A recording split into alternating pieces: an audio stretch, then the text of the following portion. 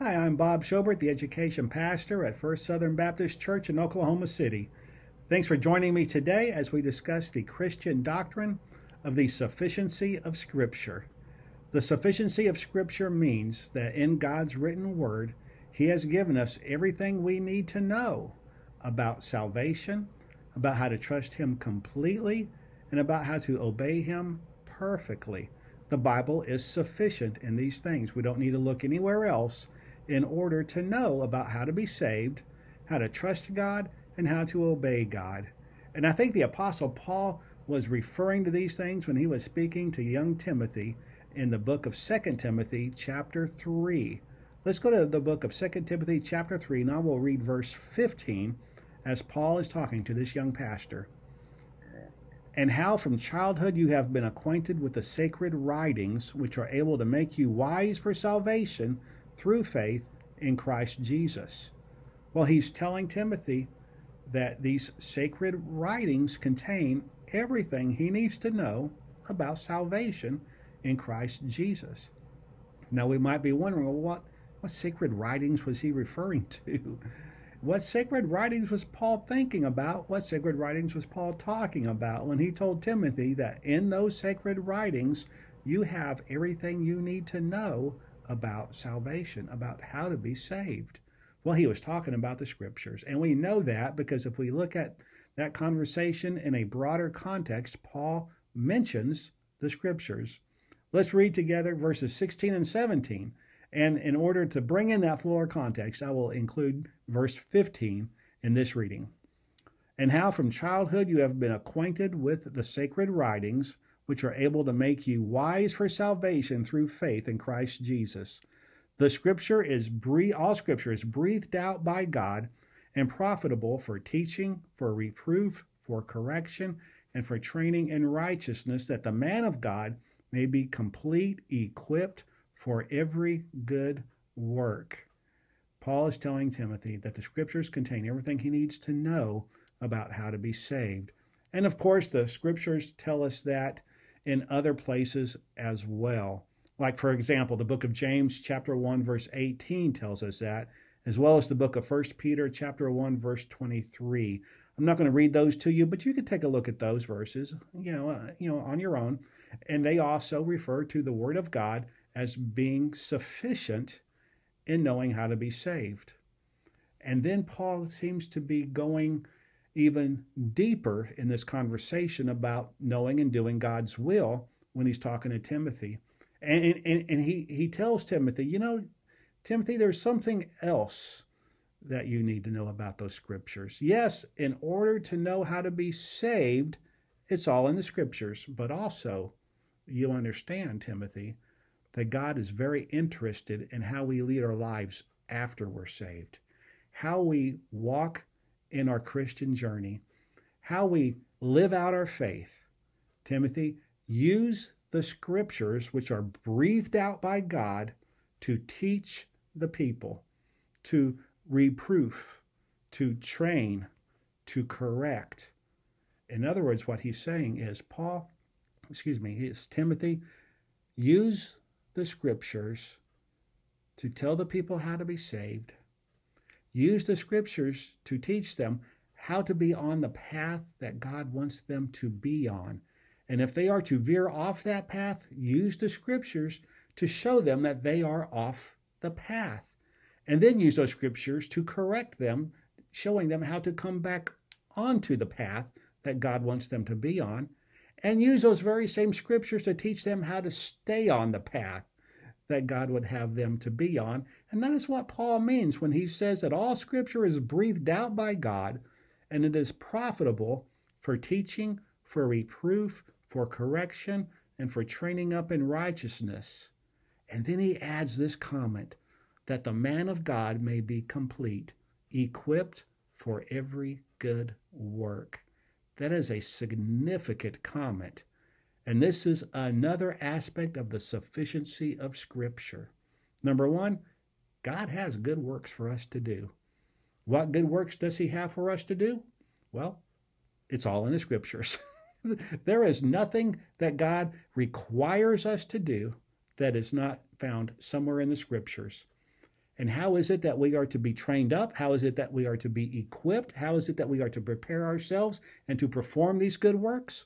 Well, that's in the Scriptures also. It is amazing when we consider the sufficiency of Scripture. Everything that God deems necessary for us to know about how to be saved and how to walk successfully as Christians is found in Scripture. How to be saved, how to trust Him completely, and how to obey Him perfectly, it's all in there. We don't have to look anywhere else. We don't have to ask anyone else. We don't have to go to the pastor. We don't have to go to our moms. We don't have to call our best friends. The sufficiency of the Scriptures doctrine tells us that God is not keeping any secrets. He's not trying to be a mystery. He's told us everything that we need to know. We don't have to look any further to find out what He wants us to know than in the Scriptures themselves. And it's not just the New Testament and the writings of Paul and James and Peter that tell us these things. For example, let me refer you to the book of Psalms, chapter 119, verse 1. And the psalmist is telling us the very same thing. And this is Psalm 119, verse 1. That psalm says simply this: "Blessed are those whose way is blameless, who walk in the law of the Lord." Blessed are those whose way is blameless, who walk in the way of the law of the Lord. In other words, the psalmist is equating being blameless with keeping the law. How is it that we are to be blameless in God's eyes? How is it that we can be righteous in the sight of God? Well, God tells us. We walk in the law of the Lord. All we have to do to be blameless, all we have to do to be righteous, all we have to do to be perfect in God's eyes is to do everything that the Scriptures command us to do and to do it perfectly. That's all. Now, that might seem to be an insurmountable task to you, and it certainly seems to be an insurmountable task to me. There is no way that you and I could do everything that the Scriptures tell us to do, obey every command that the Scriptures tell us to do, and to do it perfectly. But that is the way to be blameless in God's eyes. But you remember what Jesus said? He said, "I have not come to abolish the law. I have come to fulfill the law." You see, God has provided a way for us to be blameless, for us to be righteous. When Christ died on that cross, He took the penalty of our sins and He gave to us His righteousness.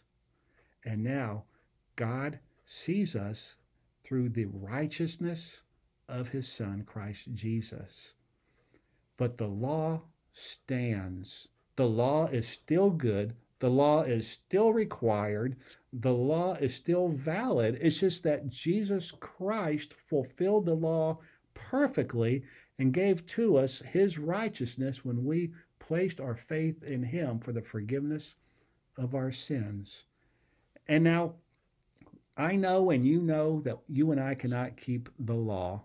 And I know and you know that, and even Scripture testifies to the fact that we have all sinned and we have all fallen short of the glory of God.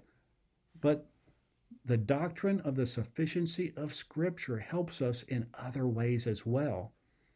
For example, the doctrine of the sufficiency of Scripture teaches us that we don't have to look any further than the Bible in order to find out what God tells us about a certain subject, about any topic at all. If God speaks on a topic, everything that He speaks on is found in the Bible.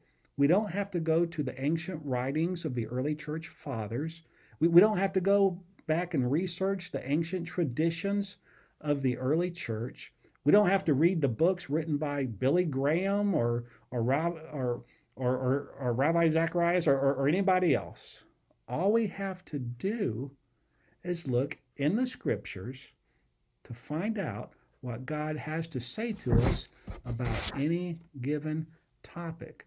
And what that means for you and for me is that we can look into our Bibles and we can collect the passages and we can collect the verses where God speaks on a certain thing. And we know that it is complete. That is sufficient. For example, if you're a parent and you're raising children, you know you need all the help you can get in raising those children. If you want to know what God says about how to raise children in a godly way, look in the scriptures. You can do a simple search in some Bible software, or you can just read your Bible and have a highlighter in your hand, and you can collect all of those verses, all of those passages, and know that your list is not only complete, but it is sufficient in order to raise your children in a godly home the way that God intends. But it's not just raising children, of course. If you want to know about marriages, if you want to know about divorce, if you want to know about how to live a successful life in a Christian way, if you want to know how to walk your faith in this world even today, you need to look no further place than the scriptures. If God speaks on a topic, he speaks into it enough, sufficiently, to tell us what we need to know in order to be successful in that, in order to think about it correctly, and in order to do it correctly. Whatever it is that we are thinking about and whatever it is we are attempting to do, if God speaks on it, his word is sufficient. But it doesn't just stop at the things that we come across in our day-to-day life that we want to learn. There's also big doctrine in the Bible. If you want to know about atonement, everything that God says in his word is sufficient for you to know about it. If you want to know about being saved by grace, everything in the Bible is sufficient. You don't need to look anywhere else. If you need to know about baptism, if you need to know about heaven, it's all in there.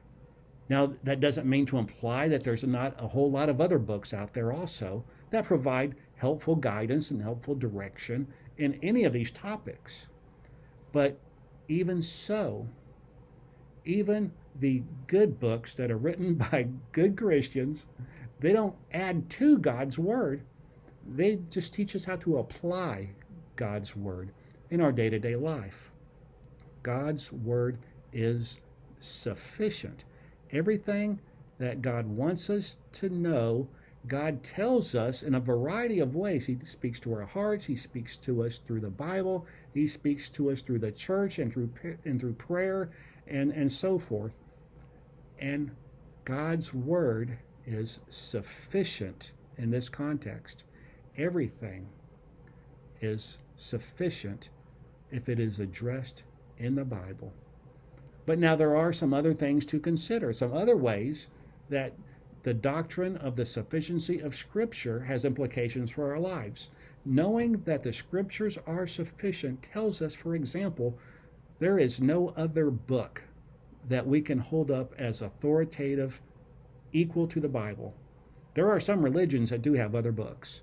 There are other books out there that some religions have, that some cults have, that they say, you know what?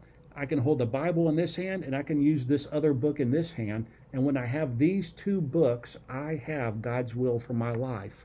Well, no. The doctrine of the sufficiency of Scripture means you don't need that other book at all. You just need the Bible. And it also means that you can look at other groups, other religious groups, other sects, other religions, and you can tell the cults when you see them. If they are adding to the Scriptures or if they are taking away from the Scriptures, what that means is they are not recognizing the sufficiency of the Scriptures, a Christian doctrine that has been upheld for 2,000 years. There are many other implications for this Christian doctrine in our lives and in our Christian walk, things that we don't have time to go into in such a short training video such as this. But I want to encourage you to do some reading on the Christian doctrine of the sufficiency of Scripture. Learn how to know all that God wants you to know about a particular subject and what he has told us in the Bible regarding the those subjects. In Jesus' name, amen. Have a great day. Bye-bye.